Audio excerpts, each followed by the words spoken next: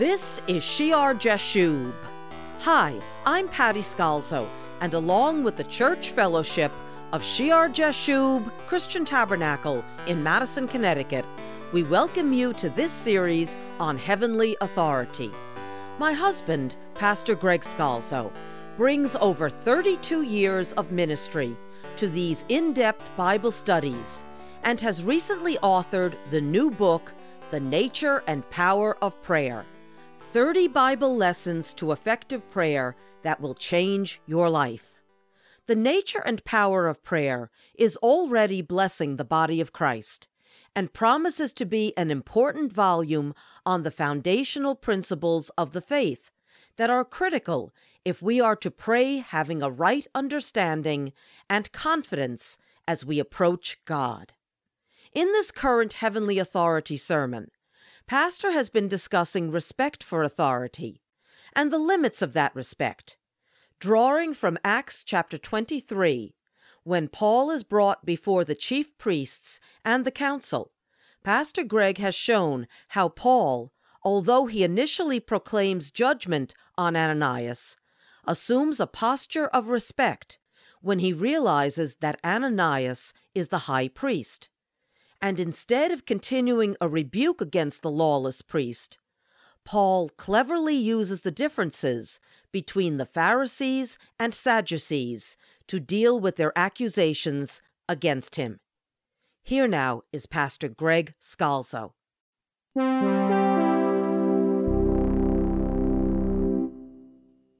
The foundation, the basis, Paul is very concerned to do everything properly. He knows he has way more authority in the sight of God. He knows the calling on his life than this chief priest Ananias. But it was important to be careful how you go about it. And when he slips in his indignation, not knowing who Ananias is, he makes sure he pulls back very quickly. And then he's as cunning as a serpent and as harmless as a dove. If a church, Christian in doctrine, even if the minister or the elders have problems, be careful about assailing that church before you find yourself attacking Jesus. For the Lord's sake, not for the ministers. Remember, we read at the start of this section, Hebrews chapter 8 and verse 13, and that he says, a new covenant, he has made the first obsolete. Now what is becoming obsolete and growing old is ready to vanish away. And that will happen to the Pharisees, the Sanhedrin, the scribes, and the chief priests. Though we saw that there will be a priestly system in the millennium, they'll vanish away. God will do it. But what does the Lord say of his disciples? Matthew chapter 9 and verse 14. Then the disciples of John came to him saying, why do we and the Pharisees fast often, but your disciples do not fast? And Jesus said to them, can the friends of the bridegroom mourn as long as the bridegroom is with them? But the days will come when the bridegroom will be taken away from them, and then they will fast. No one puts a piece of unshrunk cloth on an old garment, for the patch pulls away from the garment, and the tear is made worse. Nor do they put new wine into old wineskins, or else the wineskins will break, the wine is spilled, and the wineskins are ruined. But they put new wine into new wineskins, and both are preserved. It doesn't work to superimpose the apostles and the disciples on the old Levitical scribal system. The tear would get worse. The activity, the dynamite of the new wine would burst open the old wineskins. There are holes in the system of the priesthood. There are holes in the garment of the scribes. God will bring new churches about when the synagogue doors and the temple doors are closed to the Jewish believers. Churches will come about. The Lord is doing something new. And really both are preserved by it. We have the Old Testament today, right? We enjoy, we study, we memorize the Old Testament today because he didn't put the new wine in the old wineskins. He did a new work to handle the activity, that bubbling activity of the new wine.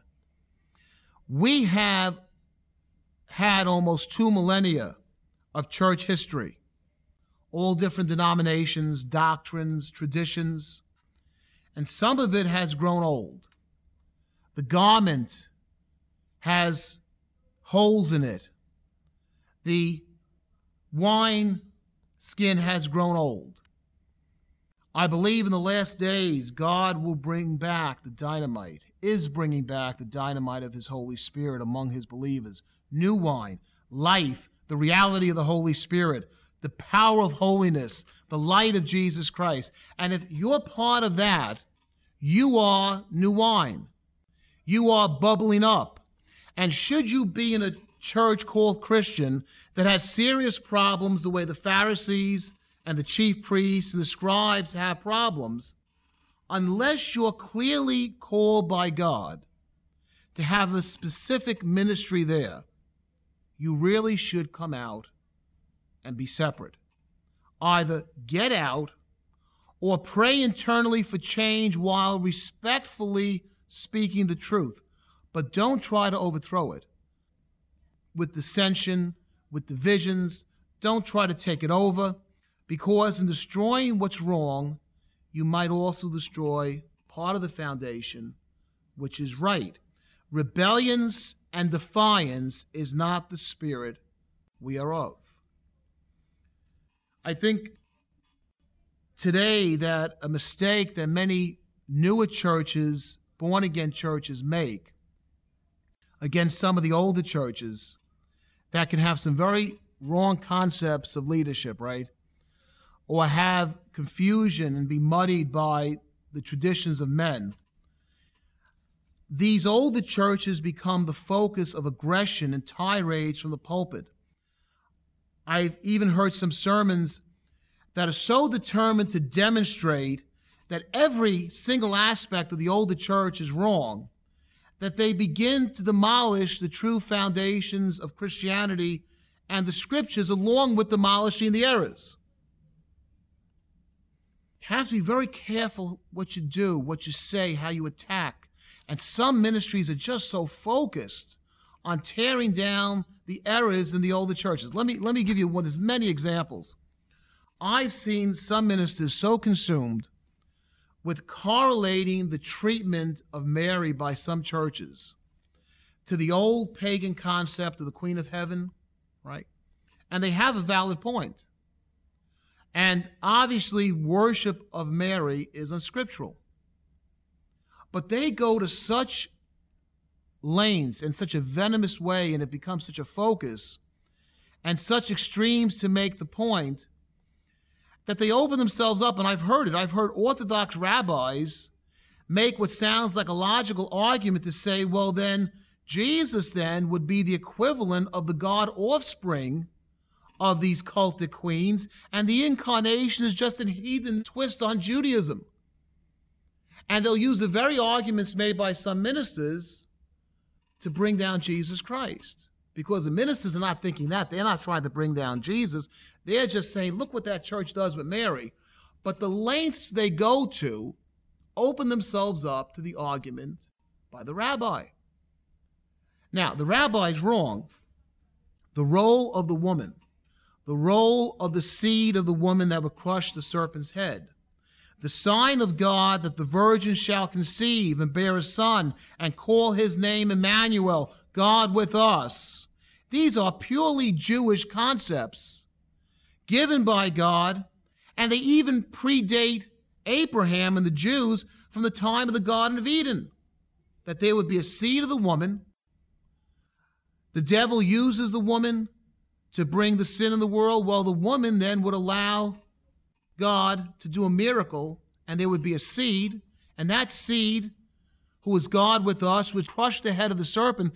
This is from the beginning given by God, and then as people come off the ark, the nations take it and they pervert it over time, and you get the Queen of Heaven concepts. You get the perversion of who the seed is. But ministers that just focused on what do those churches do with Mary, they make arguments and they say things that would allow and have allowed Orthodox rabbis to say, well, see, Jesus is just a heathen child of the goddess like the other pagan religions. Be careful and over-focus on what's wrong in one group can lead to zealous overstatements and then destruction of the truth and error in another direction. Whether you're in or have been in a new church with problems and errors, or an old church with problems and errors, be careful of aggressively focusing so much on their errors that you throw out the baby with the bathwater. Rather, we should simply speak the truth, uncover the errors scripturally and respectfully. That's an important word, how you conduct your dealings with other denominations, other believers, respectfully, and then leave them to God. They're not your focus. Jesus Christ is your focus. If we do what is right, true believers, new wine will automatically come out and come into where they rightfully belong. One of the nice parts about America, you can vote with your feet.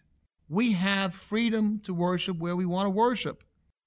And if you are new wine and you find yourself in old wineskins, come out, be poured into new wineskins, put on new garments, pray for those who are behind, speak to them gently and truthfully when you can, but you have a higher calling in Christ. The Holy Spirit of God desires to well up inside of you to overflowing. Heavenly Father, we pray that you would give all your people the right attitude, Lord, the right motives, the pure motives, that we would learn, Lord Jesus, from how you went about things in this world.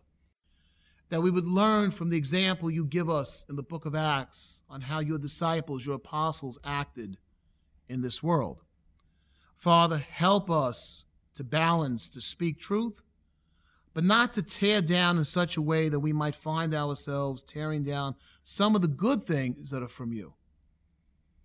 Father, give your people wisdom.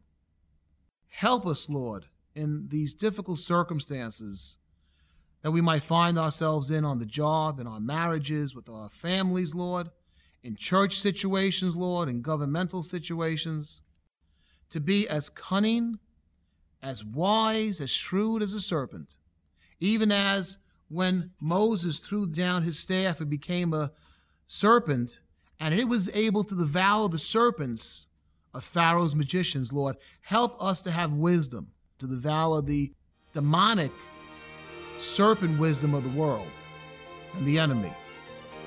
And Father, help us to be as harmless, as innocent as doves. In Jesus' name, amen.